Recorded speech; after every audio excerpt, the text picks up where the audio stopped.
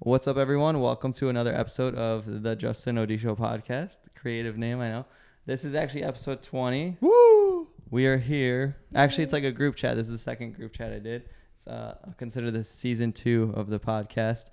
And I'm sitting here with, let's just go like Around from me around to the left. So yeah, please introduce yourself. Okay, my name is Justin Odie Show. As you know, this is my podcast. And this is, I'm here in California getting some work done.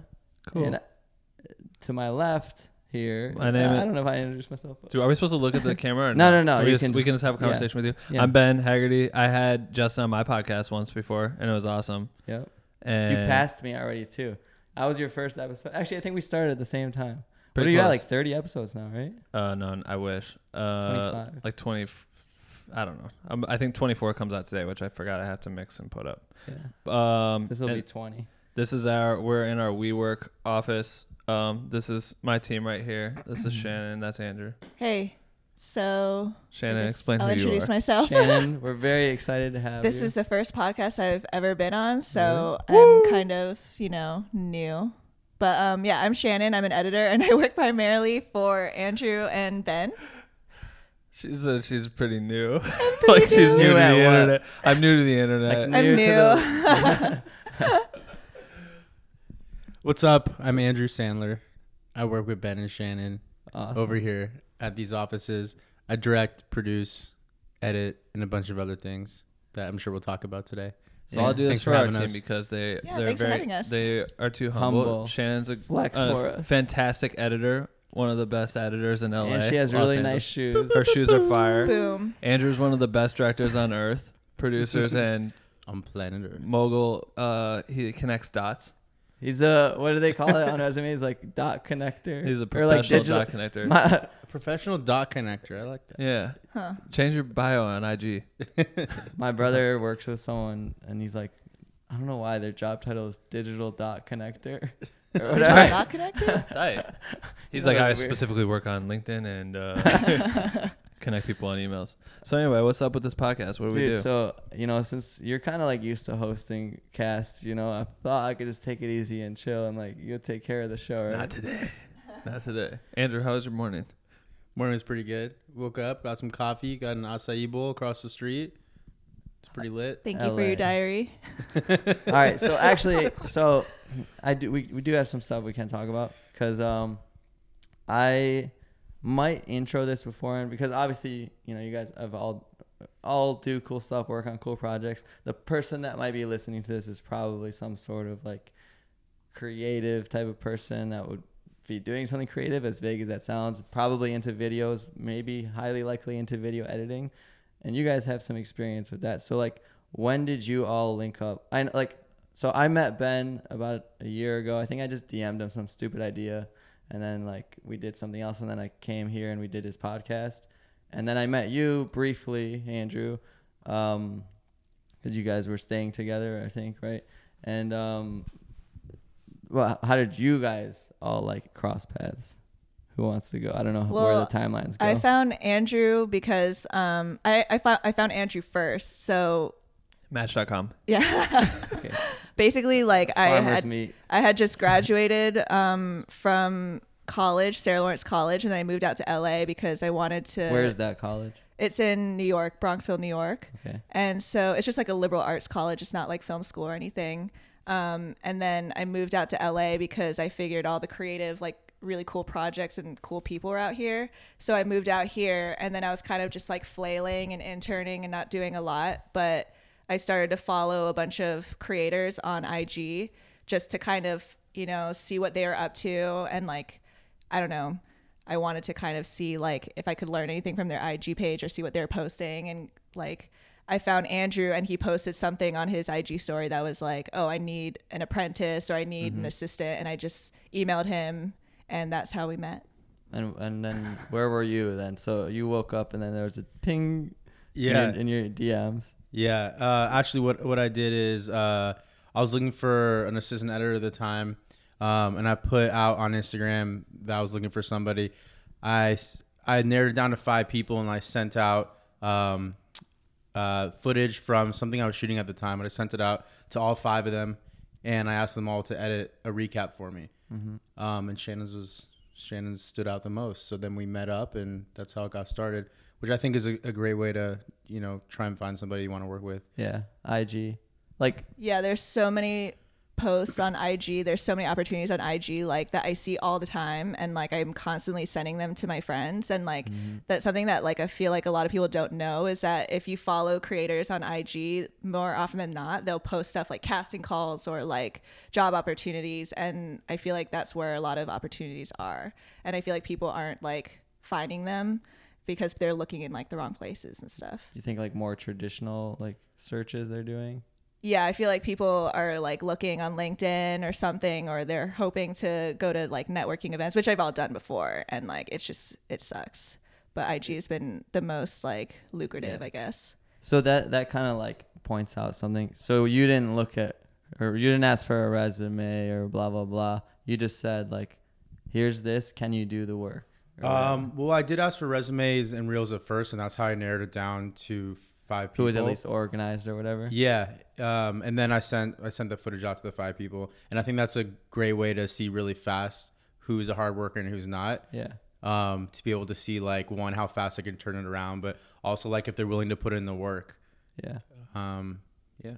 That's the same thing I did for my podcast too, which isn't how we met, but I'm saying just recently getting Dave, who's my intern for Black with No Cream. Yeah. I did the same thing because he did it and we found her and she's gold.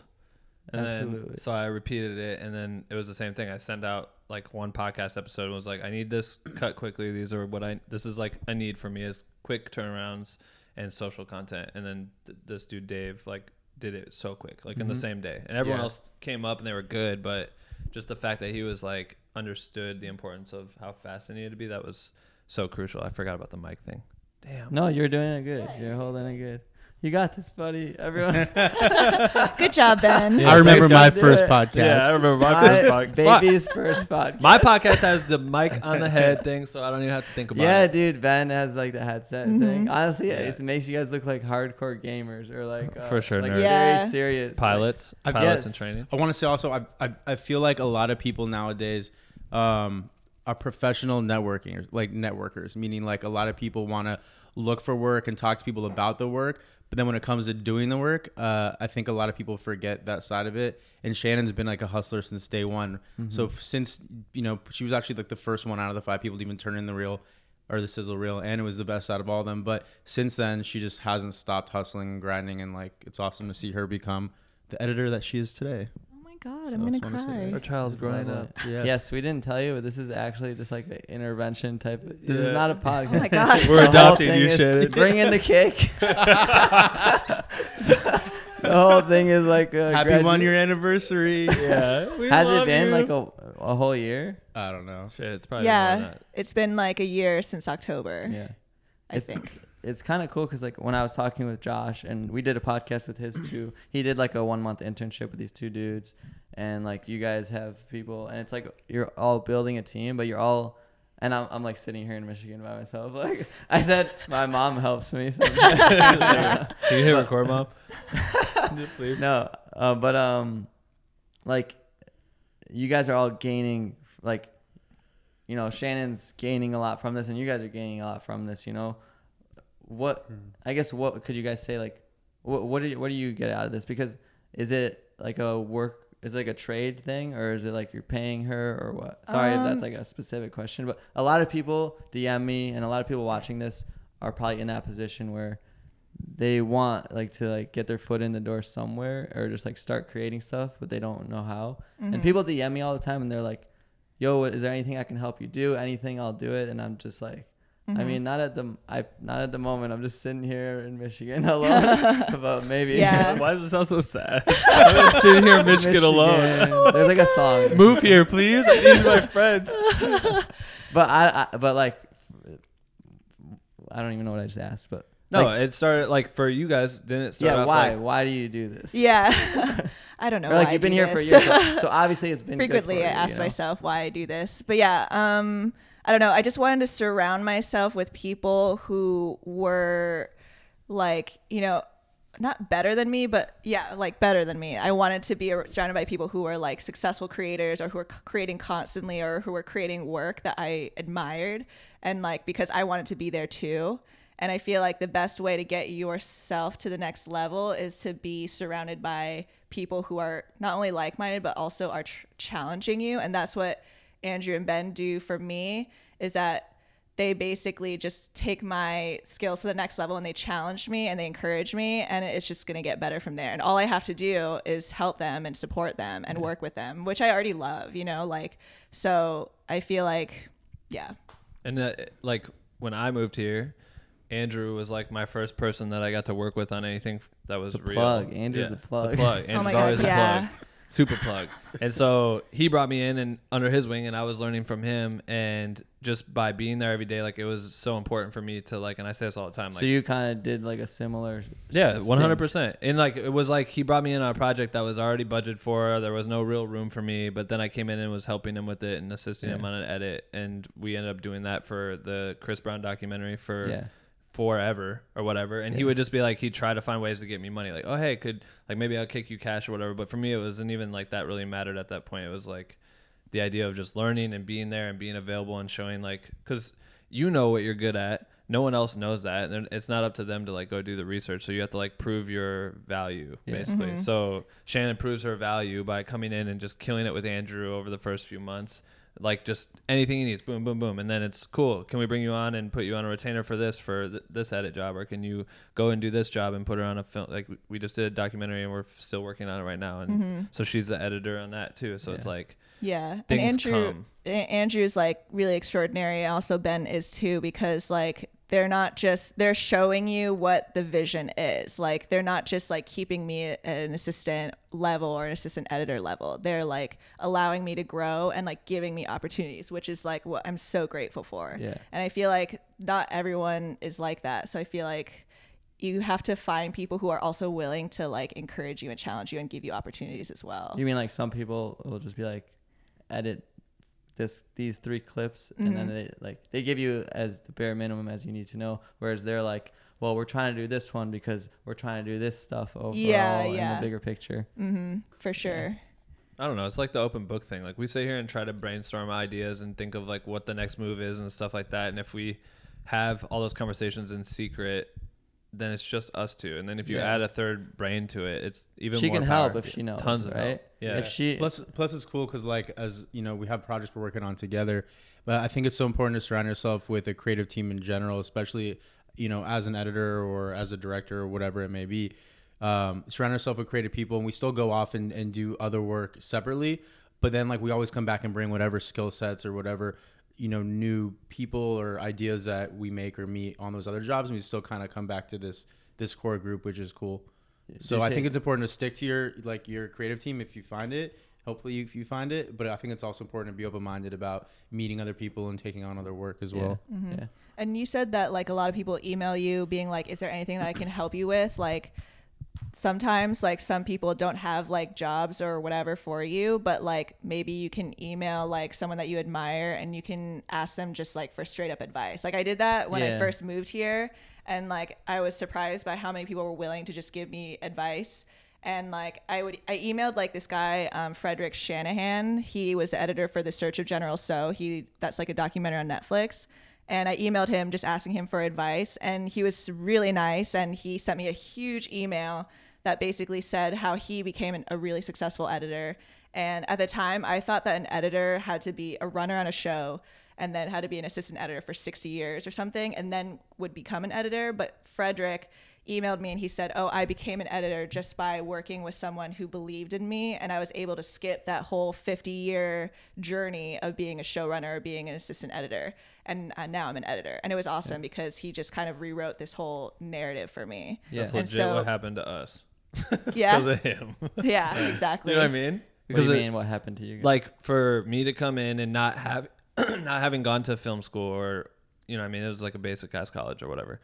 And did you go to film school, Andrew? I went to film school. Okay. Yeah. We can get some opinions on that. We touched on it. Like, Mine was like my school was like set up to like for like news broadcast. That's basically what my college was. Yeah. So every school has like their media class. Yeah. Like, you know, you can take like a class in television production or yeah, radio, that's exactly what my thing whatever. was. So being there, I was like, I hate this. So I would always try to find creative ways to do shit, which is funny now because we compare our videos from before, like our early videos and stuff. Like me and Andrew both competed in a Doritos commercial competition like forever ago. Mine was looks terrible, and his is sick. I remember as hell. you said you got some nasty comments on that one. Yeah, well, that's just because it went viral, but no big deal. Yeah, still didn't win $1 million, but I have no idea what I was talking about. Damn it! You said that I don't know what you said. So I think we were talking about was when you first moved here. Ben started off as an intern. He was killing it as an intern, and then I pulled him into being an assistant editor when we were working on the Chris Brown documentary. And like he said, like, you know, I was doing music videos at the same time working on the film. So as those were coming in, Ben would also assistant edit those. Yeah. As we kept working on the Chris Brown documentary, Ben kept like proving his worth in the edit room. I eventually pulled him up to co-editor. So I think that's a good way. I think that's what we were talking about. Yeah. A way to kind of get in. But it's cool to show that too, because it's like that changed everything for me to say just that title, even assistant editor. I was like sitting there like, I don't know what I'm going to get on this, but I'm going to be here every day. And we'd sit there in the edit bay, this small ass edit bay every day working on this doc, you know what I mean? Just to like come up with something. And then he gave me that credit, which allows me to go and talk to people. And then they're, oh, cool. You did this with blah, blah, blah. So you can run, and that brings more jobs for us. And then like, even for Shannon, weren't we going to have her be an assistant editor on this doc? Because me and Andrew were going to edit it. Started off as assistant editor, right? And she became like the fucking lead editor and just killed that shit. And it's not like about the titles anymore. To me, like nothing matters. It's just about having a team that everyone can contribute and come up with a really, really good product. Yeah. You know what I mean? Like that's the end goal. And everyone works together and keeps the engine moving. You know what I keep this little like book of like random late night thoughts. And I always end up writing in it like 2 or 3 a.m. But I realized like what you guys are all saying is basically this sounds like such a stupid analogy because Josh said I make so many analogies that are all but Let's hear all rivers lead into like the same bigger pool no matter where you start from. So like whether that's like, it doesn't matter in what entry point you take, it'll all lead to like the bigger pool because so like with me, I do like a lot of educational content type of stuff, but like once I become like sort of a thought leader in this space, now, even though I do video editing, you guys do video editing, now I can still talk whatever with like, let's say someone who's real big into like sports content or something. So like I run my website, let's say someone runs like a sports website, me and him still can connect now because we're both kind of like gurus of different things. So the gurus can connect with the gurus and then like it just goes up into like, I don't even know what I just said, but well, they all elevate. It all elevates, you know what I mean? So it's like, so basically all I'm trying to say is it doesn't matter what you do at first. It just matters that you like start and then like you'll naturally find your like where you fall with like the best work that you do. And it definitely comes with passion too, because I don't think like Shannon came in and has not stopped since she got here. You know what I mean? It's like dedication every single day, goes 100%. And it's sweat. like, I just imagine sweat like because there's only so many chairs, you know what I mean? Like we can only fill so many chairs, and people will message you all the time, message him all the time, message whoever. I should just start like an army of people, but I don't have anything to do. That's what I'm saying. Like there's only so much room, so when you do bring someone in, that person needs to be ready to go as hard as possible. You know what I mean? Like run to the location, do all these things, be there on time, do all this shit, because like that moment only lasts for so long. So like to work with Andrew, it was like, yeah, all right, cool. We get home. He'd let me we'd drive from Wilshire to his house, and then I'd take his Beamer to the valley because I didn't have a fucking car at like 3 in the morning, and then get right back up to go back to pick him up in the morning with his car to go back to wherever it was to work another full, like all those things. Like it could have been a average or whatever and just said like, oh, I'll come in twice a week or 3 times a week, but he would have still gone 6 days a week. And it doesn't matter if I'm not there, if I am there, but me being there allowed me to like invest into that and invest into the idea and help elevate the idea and make the idea become what it was. And that's why that fucking doc is like what it is. You're talking about the Chris Brown Chris's doc, sorry. Yeah, once you get the opportunity, you definitely have to run with it and give yourself like the best chance possible and just work super hard. And that'll get you in that pool. Yeah, no matter how annoying the task is or no matter how hard it is, because that's just that's what you wanted, right? Yeah, and that's what you want too. You moved out here. Well, that goes into like location. It seems like location's really important to be physically there. Like, so you moved out here. I don't know if you've been here or you live. Like, I'm born and raised in LA. Born and raised in LA. Yeah, I have a definitely different experience than both of these guys and girls. That's why I was saying it was funny comparing our videos, I like because the word transplant. his videos were he like grew up around this, so he knew like what casting was. I never thought about casting in Iowa. Like, that's probably like, so it seems like that's why it seems like when they told their story, you kind of were like had a spot for them. So how did you get a spot for yourself? A spot. What do you mean? You know what I'm saying? Like you were the person that she reached out to and kind of like brought him on to work on a project. But like, how did you start working on, like, you know, you were born and raised here, you went to film school. So that's probably how you got the connections. Well, surprisingly enough, like, who did you DM? I had a great experience. I had a great experience with film school for sure, and I met a lot of great people. But I don't think any of my jobs straight out of film school were directly correlated to film school. Maybe in some like bigger picture way. But I actually got my first start because I reached out to one of my favorite directors, which I think, like Shannon said, is the best way to, you know, like, figure out who you like, where you want to be in 5 years, find that person, and either try and model your career after them in some sort of way or just reach out to them. One of my favorite directors for a long time, music video director, was Anthony Mandler. So I reached out to Anthony Mandler at the time. He got lunch with me. He responded. We actually ended up having mutual friends, but he responded. We got lunch. Then he introduced me to Andrew Listerman of Riveting Entertainment, where we started doing music videos for Chris Brown. How long was this about? This was about a year after film school. Okay. So because of those music videos with Chris is how we gained his confidence, because I was actually working on another documentary at the time, straight out of film school. Super low budget. It was just like me running around with my camera. I was editing it. I was shooting it. I was basically doing everything. Yeah.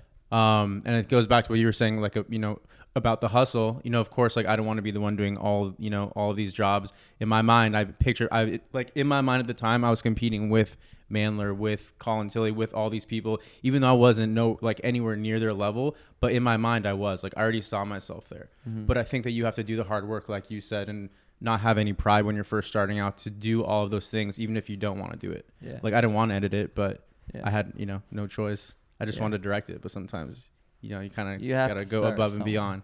Yeah. So because of that experience with that documentary, that's what gained the confidence of Chris to be able to do his documentary. Yeah.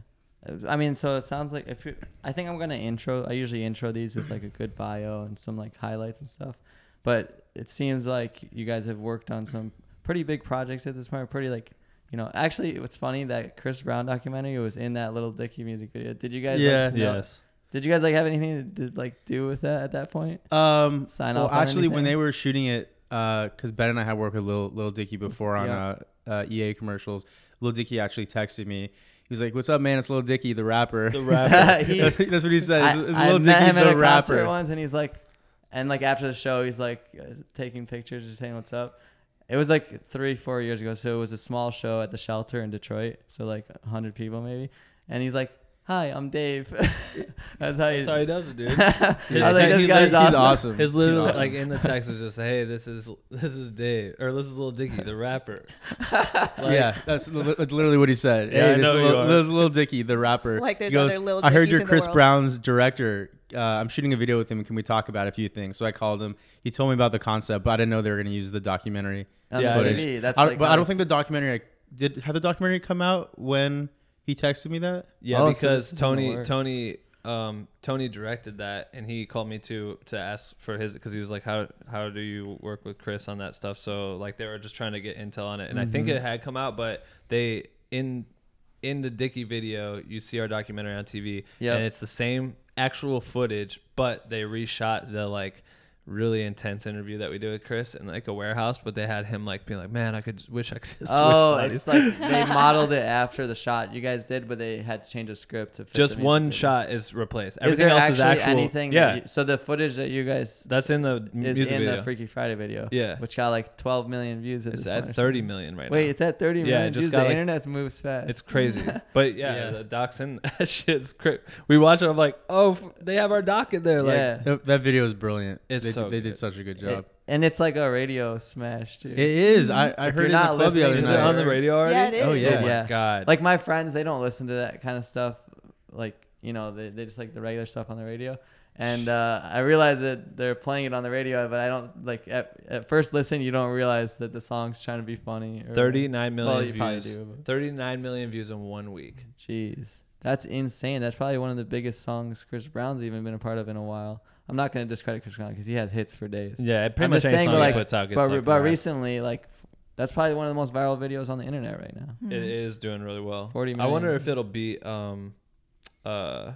well, damn, all of Dickie's videos are pretty popular. all of his videos are like 10 mil. His one, yeah. Anyway, Shout out to Lil So Dicky. you said it's mainly editors listening to this podcast? Well, or it's, a lot of creative people? Because I want to talk about... a lot of people that watch me are interested in learning the Adobe Creative Cloud software, which means that they're probably video editing or doing something, and or just like trying to be like their own thing, like a YouTuber or a podcaster or whatever. So, what did you want to talk about, like film school? Or what was it? Well, while the three of us are here, I think it'd be cool maybe to talk about our process for documentaries, or I guess anything, but specifically documentaries. I think it's cool how we tackle the edit, how we do the writing of a documentary, because even though documentaries aren't scripted, there's still a whole lot of writing involved. The way that we do the post-its, the way everything else could be cool to talk about. Actually, the editing before the editing. I do have people that question. So like, imagine somebody just trying to like say, I want to shoot a documentary, but like, where do I start? Or I want to shoot anything really, but because your process probably can work for anything. sure.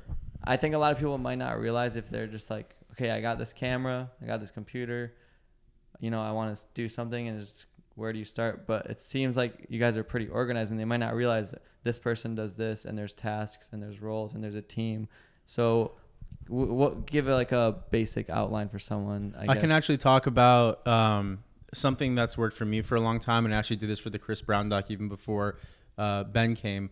But when I have an idea for something, documentary like specifically, I do a sizzle right away. Even if I don't have the footage, I get all the footage I can. So basically, a sizzle is taking footage and putting together a sample, like a 1 minute kind of highlight reel, or anything that gets the story across of whatever you're trying to create. So at like a trailer. Yeah, exactly, kind of like a trailer. At this point, you have. So you're saying you already shot the footage. At this point, you have a bunch of material. No. It's even before I've shot anything. So like, how do you make a sizzle? So when I pitched the Chris Brown documentary, I basically got all the footage I could from offline, from online, from interviews.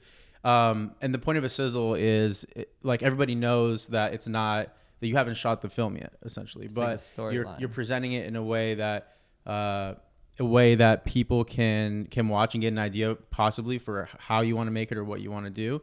So I got as much footage as I could that was available online, footage from his shows, footage from interviews that he's done, and I cut together, like Shannon said, it's kind of like a trailer. 1 minute trailer, and I still do that today. I just that for a documentary that I'm trying to pitch like right now. Networks, like, or whoever you might be trying to take it to, or even the artist. Like, if say like his relationship with Chris was like, hey, do you want to do this? Yeah, that'd be cool, because this is what it could be like. And they see the trailer like, holy shit, yeah, I didn't even think about my life like that, or something. Or a network would be like, yeah, okay, cool. How much do you need? And that's when you start talking about funding and those. So that's like the very, like, he could be doing that and taking a risk of his time, and it might not ever happen. But it's just like, if you make 10 of those, maybe someone will bite on one, you know what I mean? Yeah, exactly. Plus it also like, as much as I'm making it to try and sell the idea, it also helps me as a creative flesh out the ideas that are running through my head. It's like a rough draft, but for video. It's like, instead of writing a rough draft, it's like bullet points, but in video format. I mean, you still have to, you know, when you're pitching something, you have to have the sizzle, but you still also have to put together a creative deck also. So you still have to do actual writing, you know, talking about how you want to make the film. Pictures, like a treatment basically, in addition to sizzle. Not everyone does sizzles. I think it helps, but I think it also helps me flesh out an idea as a creative, to be able to sort through those ideas.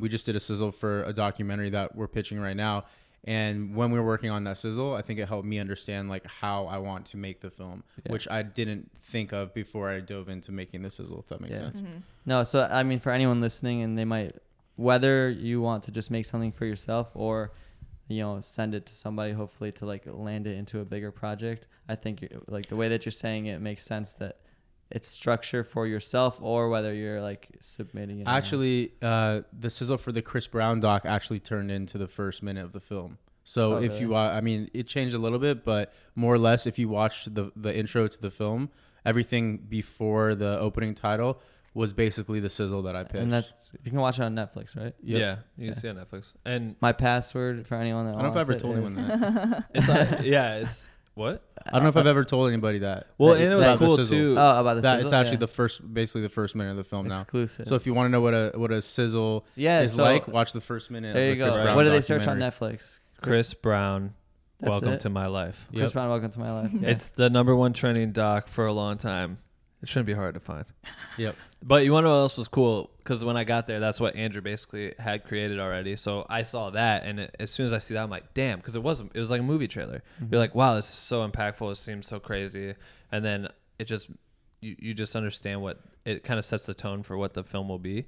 But it was also cool because what Andrew did, which was really smart, and I didn't know about this, is he like scripted out the entire movie based on what he knew about Chris before having really done any of the good, like, big interviews. It was like he had scripted it out. So it was like, hey, from 1 minute to 5 minutes, this is what we're going to try to aim for. This will be accomplished at this point. Here's where this will happen in 30 minutes. So you almost know, like, this is going to be an hour long? Or Well, the way that I approach and still approach documentaries is, like, I guess because of my film school background, I have those fundamentals of feature film, like, actually scripted projects. Mm-hmm. So I really just apply what I knew about writing scripted films into documentaries. So I know there's a great book out there.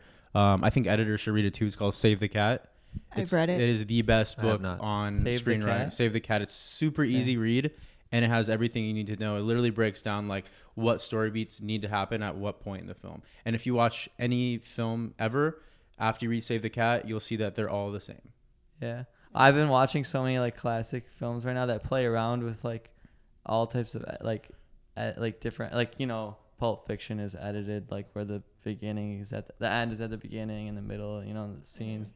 Have you seen Eternal Sunshine of the Spotless Mind? Of course. Yes. Long time ago. Yeah, that I just recently watched that again, and that video is all edited in like it's dealing with like Inception type of memories. And then once you finish the movie and you go back to the beginning and you you don't get the beginning until the end. You're saying that would fit, like those crazy type things would fit. Every movie has story beats in it that all happen at the same time. If you read Save the Cat, you'll know exactly what I'm talking about. Right. And it was cool because it literally was like that. Like when we were editing, I would be like, hey, what if we went to this? And you'd be like, no, we have to wait till 10 minutes. We need to finish this portion first before we get to this part because it'll just flow better. Yeah. And it did. Once we got there and that we implemented that scene or whatever it was, that would, you know, maybe we had to go flash back to like his hometown, but we needed to establish everything else prior to that. As soon as we got to the hometown at 7 minutes, that worked perfectly. And then at 9 minutes, we were done in the hometown and we moved on to like, you know, high school or what it was like. So like these points just made so much sense. And then we just fleshed it out and it literally matched the time. Like if you go look at, if you can find, I don't know where that file's at, but like to find what that timeline was then, I'm pretty sure the doc, it's not going to be identical, but it's pretty close to it. Yeah. So basically what we do now essentially is we have a huge wall in our office that has Post-its all over it. They do. And you'll see like, what's that? I said they do. I can confirm. I'll like put a behind the scenes picture. Yeah, do it.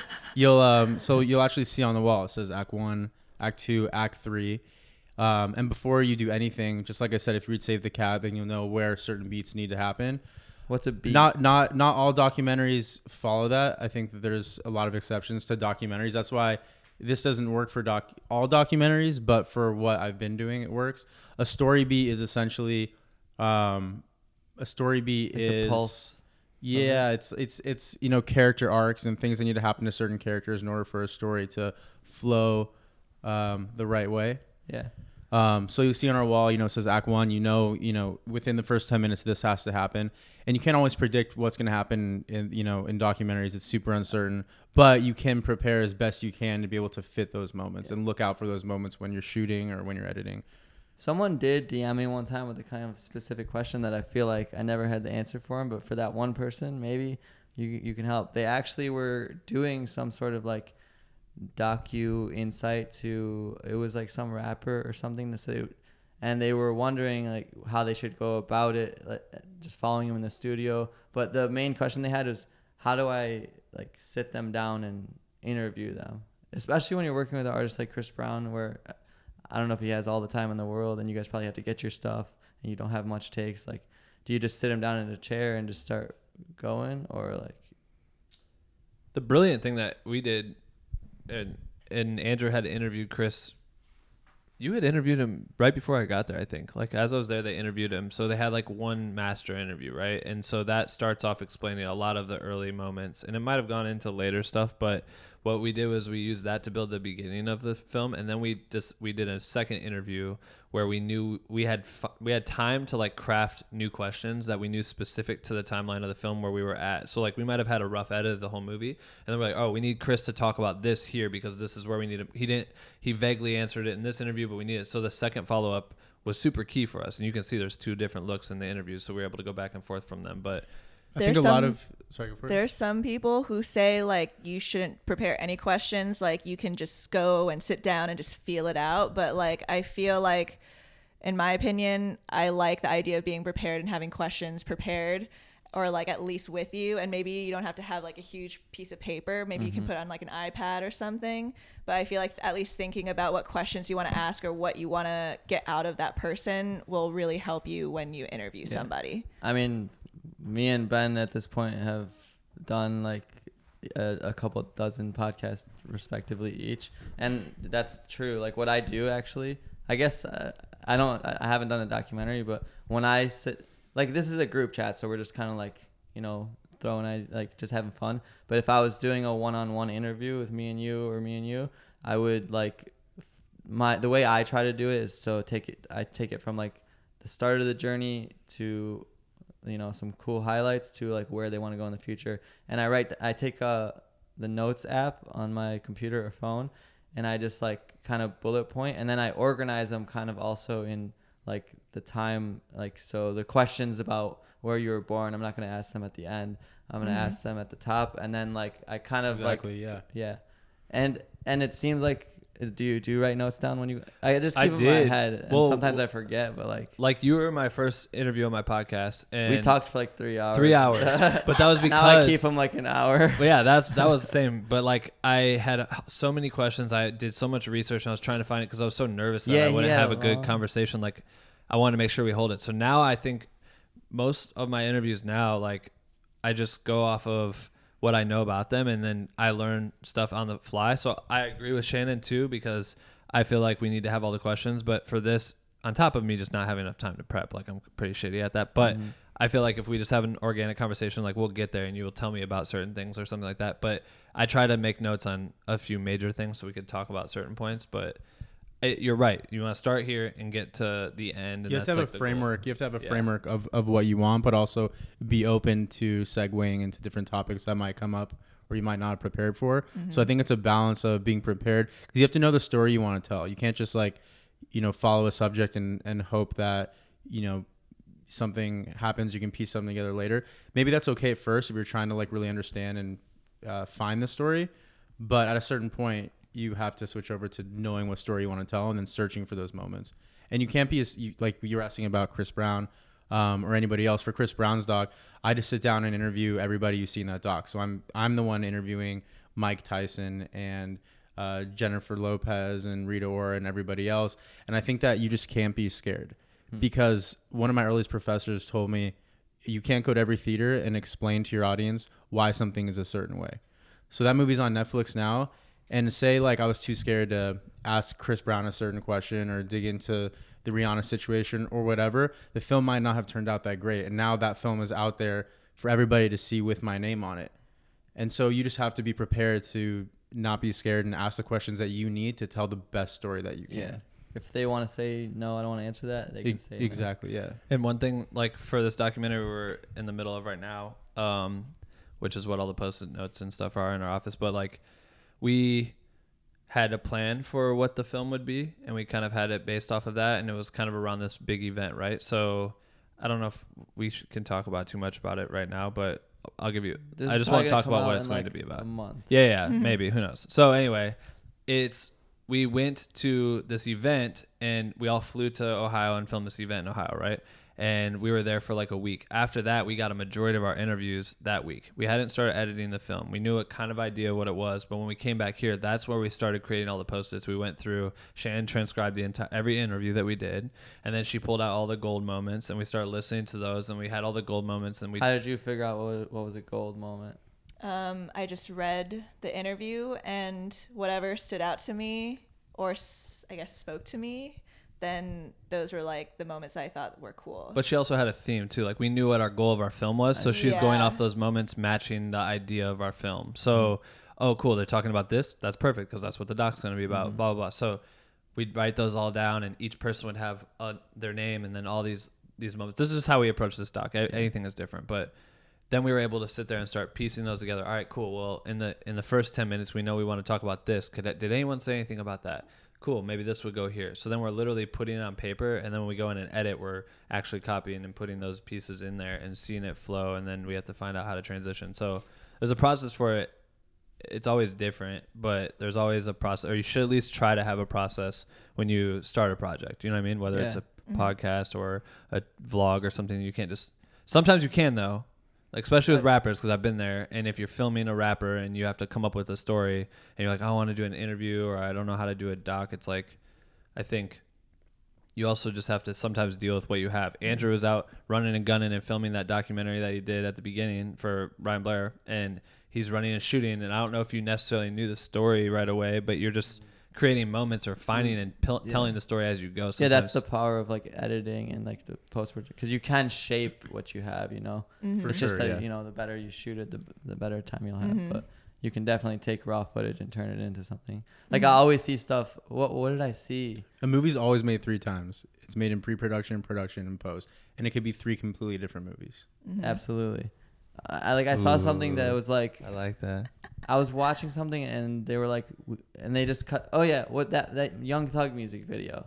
Do you know what I'm talking about? Yeah, the one where he didn't where they're show like, up? Young Thug was gonna show up, but then he didn't show up, and this is all the footage we had. Oh yeah, and that was great. And I was like, this is way better than anything that would have happened if they would have went to plan, you know. So it can go to plan. Which I sat there and had debates with everyone to decide if that was actually the treatment or if... No, I guarantee Young Thug like didn't show up. He's like, maybe, I don't know. I feel like Young Thug really just like forgot to show up or like didn't care. Probably. I love that stuff. That was such a good... I love videos that go like play off the idea of like what the process is of making a video. Yeah, they get like meta. Like Drake's God's Plan video, and he just went and I don't know how many times I told Andrew like, let's just give them like, how much was the budget? Oh, it's $60K. All right, let's just take that and do something wild with it. And no one ever can because it's too edgy, and like, what if it goes wrong or something? Or like, you guys seen the Casey Neistat Nike ad or whatever? It's kind of older at this point, but you know Casey Neistat. Oh, the running. Of course. Yeah, Nike gave him a budget for like a commercial, and what he did was instead he just used the budget to travel around the world. And while traveling around the world, he kind of like still made it a great commercial, but like he took their budget and used it. I don't know. I think I know what you're talking about. Yeah. I can't explain it. It was a running commercial. It was supposed to be 4 commercials for Nike, and then he turned it into one video where he spent the entire budget to travel around the world in like 8 days. Yes. Or something. And then so he flew to like 30 countries or something crazy in a certain amount of days, and then made one piece. Yeah. But it wasn't like for a Nike commercial, it was shot like a vlog or a YouTube content. It wasn't like a clean, polished. And like, it went really well. Crazy. It did nuts. Yeah. But yeah, that's just, I don't know. Yeah. So like you said, like, I guess, you know, don't get too like nervous, but so where are we then in like the process? You said, because there's a full process. We talked about the sizzle. We talked about like the shooting. Are we now in the middle? Like, when does it get to Shannon's desk or whatever? Or like, how is it delegated at this point?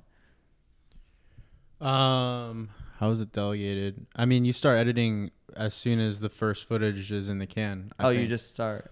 Well, you start going through it and you pull selects and Well, I was gonna say, it seems like the more you do at once, the better you'll be able to like you said, prepare questions that need to be filled into certain spots. Yeah, I mean, with Chris's doc, it was the questions were changing based off of the edit. So it was like, you know, I would interview Rita Ora, and she would say something new I'd never heard anybody say before, and I'm like, oh, that has to be in the doc. And then everybody I interviewed after Rita Ora, I'd make sure to include that question to kind of build off each other. So you have your framework of the movie or the story you think you want to tell, but you have to be open and malleable to that constantly changing throughout production based off of what, you know, people say in certain interviews or what footage you get. There's even tricks too that I don't know if I think this had to have been your idea, because I thought this shit was so clever. Like, as we're cutting that doc, it had to be my idea. It sure was your idea. Sure was your idea. Because it was so clever. Well, it also could have. I was sleeping on his couch in his office at the house, so maybe I was talking in my sleep and came up with the idea. And he heard it and ran with it. Andrew, do this. No, but it was so, like, towards the end of the doc, we had people that were in the film that could no longer be in the film for like legal reasons or whatever the fuck. So we had to pull out certain interviews, right? And some of the things that were said were so good. We were like, fuck, that really told that part of the story or whatever. And Andrew was smart enough, because we still had more interviews that we could get, and he would interview people that he knew could also answer similar questions and got them to, like, say, not like, hey, will you say this? It was like he asked them the same question in a way that he knew that they would answer similar, and that filled gaps. That was able to allow us to still get someone to say certain things that we could have in the movie, that we didn't have to re-edit the entire section or something like that. We were able to still keep those gaps where we needed someone to say, like, Chris was so fast on the basketball court, that's why he's awesome at basketball. Whatever it was, we got someone else to say that. So it was like finding creative ways to, like, fill in those gaps, and we're doing that with this doc. It's like we come up with answers or questions that can documentary filmmaking is funny, because, like, I feel like usually you think there's pre-pro and then there's, like, production, and then you're done and you put everything in post. But with documentary filmmaking, I feel like you go back and forth with post and production a lot, because, like, post can help make you just make decisions in, like, the production and stuff. Yeah, like, we need this bit again. Yeah. So I feel like it's funny, like, there isn't really, like, 1 step, 2 step, 3 step, and then you're done with documentary filmmaking. But, like, it's like they're all kind of, like, jumbled together because it's just a mishmash. Yeah. Which is But that's daunting. why if you do as much writing as you can, like whether it's post-its or whatever system works for you, but sometimes there's so much footage and so much going on that it's easy to get lost and feel overwhelmed. That's why if you have a framework of what you want and you prepare as best you can without the footage, then it helps you stay on track once you have the footage. Yeah, especially when you get to, like, documentary stuff. I'm sure you just collect, like, a bunch of footage. Yeah, and something we also do is transcribe the interviews. So that's so key. Yeah, we send all the interviews out to this company that we use in Canada, and they send back a transcription, which is basically the interview in word form. So you can search in words, key points or topics that you want. Like, literally Control F. Yeah. Oh, that's dope. Yeah. So, that's like, really if cool. you're editing something, maybe you're editing, like, a scene about, like, basketball or something, and you remember, like, oh, I remember this, like, interviewer said, like, oh, I used to play basketball, like, when I was 7, but, like, you don't remember where, and, like, you can Command F and look in your transcript where they said that. That's super key. Yeah, and that way you don't have to scrub through footage or watch. And sometimes you forget, like, that there was a moment that someone said something, but when you're reading the transcript, you can see, like, oh my God, I totally missed that when I was scrubbing through it, and then you can put that in your doc. So transcribing is so key. And you have, like, say you have 15, 20 interviews.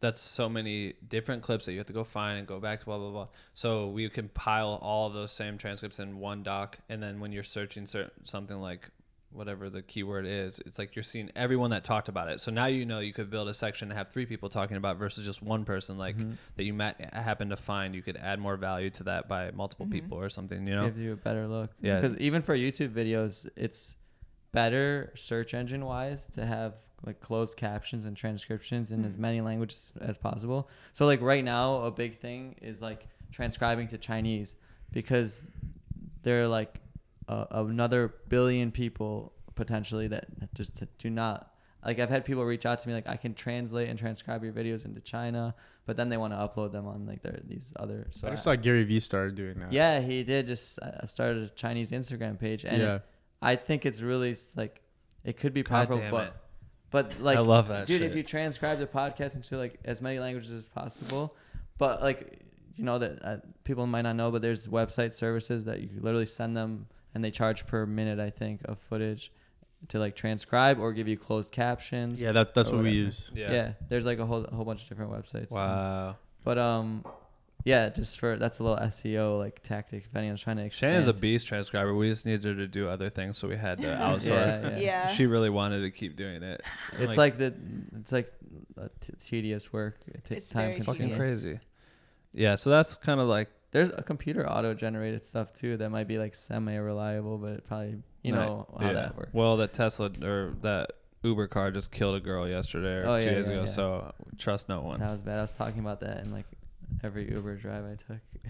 But I mean, another thing that pops into my head when you talk about like being malleable, like this podcast is a prime example of like creating something in like a microcosm, because what happens is I have this list of questions, but then I also have to listen closely. Like everyone has where they want to take the conversation, but it never goes where you want. It's like a living thing of its own, because Ben's going to say something and then Shannon's going to say something, and then it's going to kind of go like where it goes. And it's like, it's living on its own. You just have to like let it go. And that could be a good thing too, because you can hear, and that's why it's important. Like when Andrew's interviewing Chris and getting like this insane interview, we're listening and trying to take notes on certain things that he hasn't talked about this yet. Can you what I mean? Or try, like we'll do it in our latest interview where we'll ask all the questions and then step back for like 5 minutes, just take a 5-minute break and be like, all right, what did you hear? What do we need? What did we cover? What didn't we cover? And we'll try to go back and ask those questions too, so it's good to let them like kind of go off on tangents, because you never know where they're going to take it. And they might say some wild shit that they've never said in their entire life just because you happen to like feel always loose and keep comfortable. Asking, like, why? And why did that happen? Yeah. And you don't have to be so formal either. Like you can prepare, but like if you're too formal, it's like kind of weird and like rigid and like if I had it. Yeah. So Shannon. Yeah, exactly. Like if you're constantly looking down and like reviewing your questions, it's kind of weird. And like I'll go back and I'll look when I'm editing like the doc, I'll look at the interview and I'll hear Ben and Andrew like asking questions, and like they're very informal, which I feel like is really good. Like Ben will be like, oh, I remember this happened like one time, and like he doesn't use like actual words. Sometimes you're like some fucking shit where and then boom boom. You know that time where like you're like and like people like respond to it and they're like, oh yeah, like I know what you're talking about, and it's like that kind of like makes them feel comfortable and like helps them kind of, because if you answer it, and if you have it, just connecting that way, like I feel like is so important. And I see how people act, like treat it like an everyday, like if the cameras weren't on you, because I don't know how many times we're around people and it's like so easy just to like, as the camera goes on, it's different. Yeah, but then also when you're like, hey, like when someone asks you a question and you start to answer and then they like fucking tune out and start like looking at their phone or something, that's the same thing in an interview. Like you hate that shit. So if you're sitting there interviewing someone and all of a sudden you're like trying to review your notes when they're staring at you and they're giving you their heart and they're telling you everything about their life situation or whatever, like no one wants to answer you properly that way. So it's like if you can try to maintain or memorize what your questions are or try to get the bulk of it, like you like practice that shit. It's like I want to make sure I know exactly what I want to ask you, and then I'm good on coffee. It is black with no cream. It is. This is not a Black with No Cream podcast. But I mean, the vibe. I'm good. I know this is not a Black with No Cream podcast, but I always have coffee. The lifestyle is black with That's no true. cream. So maybe. But like my main point was to try to like be as prepared as possible for your interviews and like know what your main goals are, but be open to like exploring routes that you didn't plan for, and then always know that to try to take it back, because it's good to go off on tangents, but you always want to try to bring it back so you make sure you're covering your ass on the shit you're asking. I think it's about listening. What's number one? If you're watching the video portion of this, you see you're like, what is going on? Trying to give his sister like his wallet and shit. No, I need large espresso. No, see, these things happen. But I wanna go off on like kind of like a final couple points here, because I think we definitely gave a lot of good experiential information and like stuff like that. But one, I want to, because a lot of people ask this and I like just having it on record. I want to ask, since you've actually gone to film school today, 2018, like, what would you say about it? Recommend it or not? I've given my opinion on this like over and over. And anyways, I want to hear from you because you went. I mean, I loved my film school. Do I think you need to go to film school now? No, definitely not. I think that I think there's different types of people, and you just have to do what's right for you. But above anything else, invest in yourself. So whether you think investing in yourself means going to a film school to learn fundamentals because you learn better that way, then do that. For other people, investing in yourself might be, you have a passion project that you want to do. Do that instead of film school, because I think the best way to learn is just through experience. Yeah, similar to, I think, like what you said, know what's right for you. Basically, I think a lot of people just get confused by the terminology of like, should I go to film school or not? I think if you're trying to, like you said, if you think you'll learn good that way and you want to make the certain connections and stuff and relationships, it could definitely be helpful. But don't get confused and think like, well, I really want to like edit videos for my YouTube channel and like talk about what I like to do. They get confused. They confuse filmmaking with video editing like a lot, and there's much related things, but they're separate in a way too. Yeah, like I wanted to become a film editor like after like when I grew up, and I was like looking into film school, but I noticed that a lot of it wasn't really post-production focused. So I just decided to go to a liberal arts school at Sarah Lawrence College and just get like an education. And I did do some film classes, but I would mostly do internships, like film editing internships, and that's like how I learned. And I feel like what you're doing is like really cool because you have all these tutorials, and like now you don't have to go to film school for like post-pro, you know? So I feel like even if really you cool. do go to film school though, I would say there's so many resources now that you should just always be teaching yourself outside of school or outside of anything you're doing. Always put in the extra work to learn different tools, because you can only learn so much in film school. Like I learned in film school, I learned a lot of cool fundamentals, and we learned to edit on different platforms, but I knew how to edit before then, but they're not in there really teaching you like very like niche and specific skill sets. For that, you got to reach out to other people or find a mentor in what you want to do, or go on YouTube and watch tutorials, things like that. And I just feel add like, to your skill set. Like the common thing it goes back to how him saying invest in yourself, but like I knew how to edit, I knew how to pick up a camera and shoot shit, but like coming out here, I didn't understand like basic terminology that you would use on set. Like all of a sudden there's departments and things like that. No one's teaching that technically on YouTube. You know what I mean? Like that, you can learn how to edit, you can learn how to do these cool transitions, you can shoot on it's cinematic with fucking gimbals and shit like that. And everyone thinks that's what you learn in film school. But now I come in and you walk on a film lot, and they're saying shit to you like you should just know this, and you have to either act like you do and then go ask someone a question or something like that, or people will tell you. It's like Google. I don't know. I'm trying to think of something stupid that I would learn like on set that I could never have learned on the internet. You know what I mean? Like I think that the benefit to film school for me was learning the fundamentals and learning film theory. And I think a lot of people nowadays are, learning how to edit or learning cool transitions or learning skill sets, but if you don't know the fundamentals, then you can't break the rules. So you have to know the rules to be able to break the rules. So don't just, learn how to edit and learn how to do transitions, because that's not enough. You have to know storytelling and know why. Storytelling. Because if you don't know why, those transitions are just transitions. They're not adding value. Excuse me. They're not adding value to the story you're trying to tell. Absolutely, because I see people do that all the time. And if you actually watch watch the best thing I say for editors, and this is something I did. Actually, I started doing this in high school. Watch a movie without the sound. And if you can still understand what's going on, then that's good editing. So my grandma doesn't speak English, and it's so funny because sometimes me and my brother will like put on a movie with her, and we like I always love when she gets what's going on, because she doesn't understand what the people are saying. Yeah, exactly. So she just has to rely on like emotion and what's going on. Visual So cues. like we always know that a show is good or not if like my grandma gets enveloped in it and she's like, this guy's no good or whatever.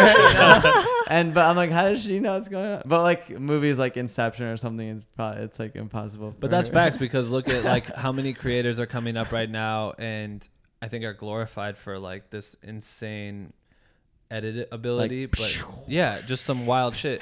And I love it because it's new and it's something that people are exploring with, and now they're mixing, here's the 360 cam added to it, and it's cool as fuck. But the problem is for longevity for these young creators, because they come up and they just start shooting right away and they never develop the storytelling ability. It's like if you can add that to your insanity of editing and video skills, it's like that's where you will become excellent in that. You know what I mean?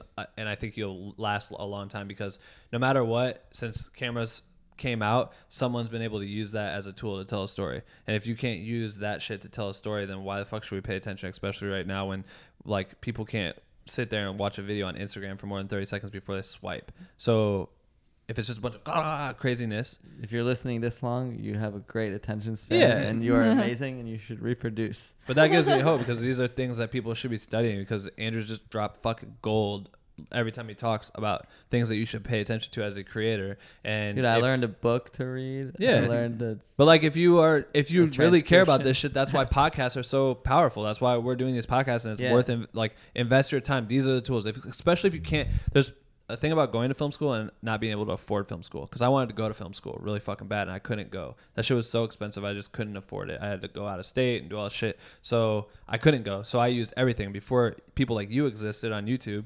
And I wouldn't even consider myself a filmmaker. But you teach me I just things. happened to be really into video editing like from a long time ago for fun, and then it kind of like led me into like talking with all these people who do like more industry type of work, and somehow I become a teacher because I knew the software really well, and then I'm like helping people who are doing projects that I never would have been doing, you know? But that's what I'm saying, like that helps set like ideas, or at least teach me how to use certain tools so that I can move on and get my ideas out, like get it on paper basically. And it's the boring stuff. I used to read it from Final Cut. Did you ever have that? The Final Cut book? Yeah, of course. Like I bought the fucking books, dog, that had Final Cut, and you would walk through each chapter. They and still have them at Barnes and Nobles. Of course they do. Yeah, they do. Like, that's how I did. I remember sitting in Florida on my family vacation. How to use a Canon. Like they have whole booklets on like certain cameras. And it's coming back now. People are selling PDF packages, like Jacob yeah. Owens. He's breaking that shit down, and he's like on his third book or whatever. And they're so helpful because it's just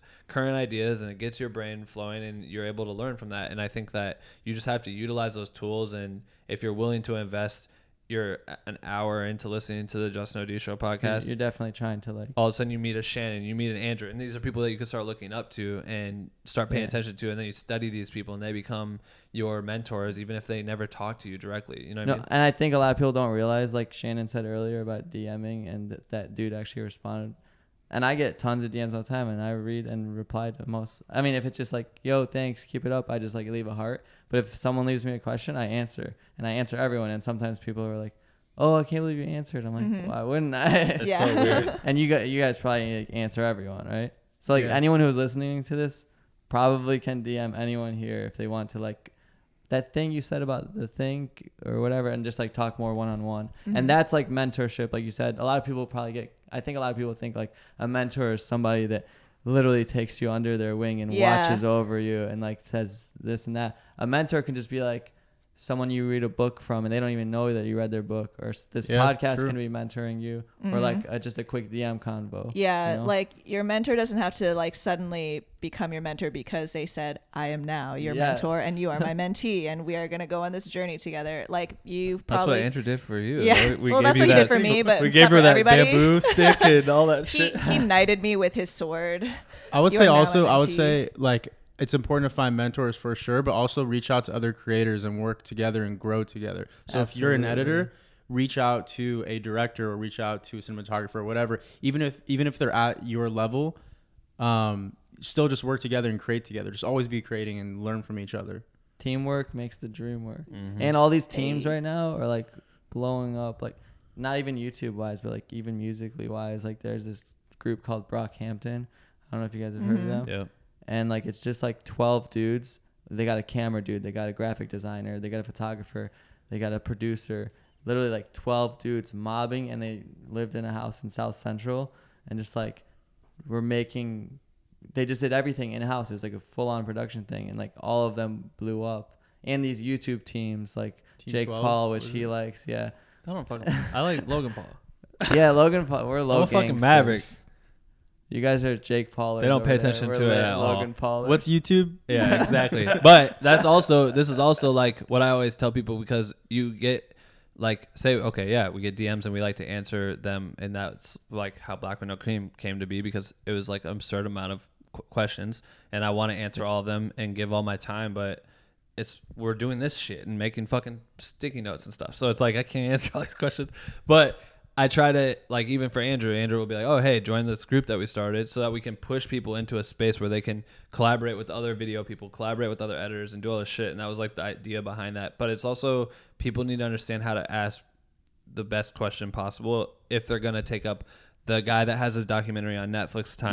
Yeah. You don't want to ask stuff like, hey, how do you download this? Like, and they do it all the time. Google everything first. Yes. And then ask the question that only you would know. Like, like you can't Google, how did you enjoy your time at whatever, or something personal, you know. You can't Google, how did Andrew Sandler enjoy his time in Venice Beach? I don't know. But anyways, I want to kind of wrap this up. I think we talked about a lot of stuff. It's been a good solid hour. But I just want to wrap it up by going around and talking about, you know, Shannon's shoes. Shannon's shoes. She got some new shoes. Boom. She always has good shoes. No, I just want to go around and ask, like, you know, we talked about where we've kind of been, what we've been working on. What's like the next step then for you guys? Like, what's in the plans? What's in the works? And what's anything that anyone's listening should like keep their ears peeled out for about? So let's just go like this way again. Yeah. First and foremost, thank you for listening. And you should follow everyone that is talking right now on Instagram or wherever. All the links and stuff. And Creep websites, even though no one uses those that often anymore. But there's stuff that's there, and you should educate yourself on who you're listening to, because we're in the room with some talented motherfuckers. You know what I'm saying? Yes, absolutely. So I'll take it. Yeah, just saying. That's the first thing I did when my friend told me about Andrew, and then I'm like, go to his website. I'm like, holy shit! And I watched the documentary. I watched all that stuff. I didn't even know him. There was like maybe not even a chance that I'd ever talk to him again. But I was like, I wanted to know see what he did and stuff, because it was just so interesting to me. But anyway, that's not.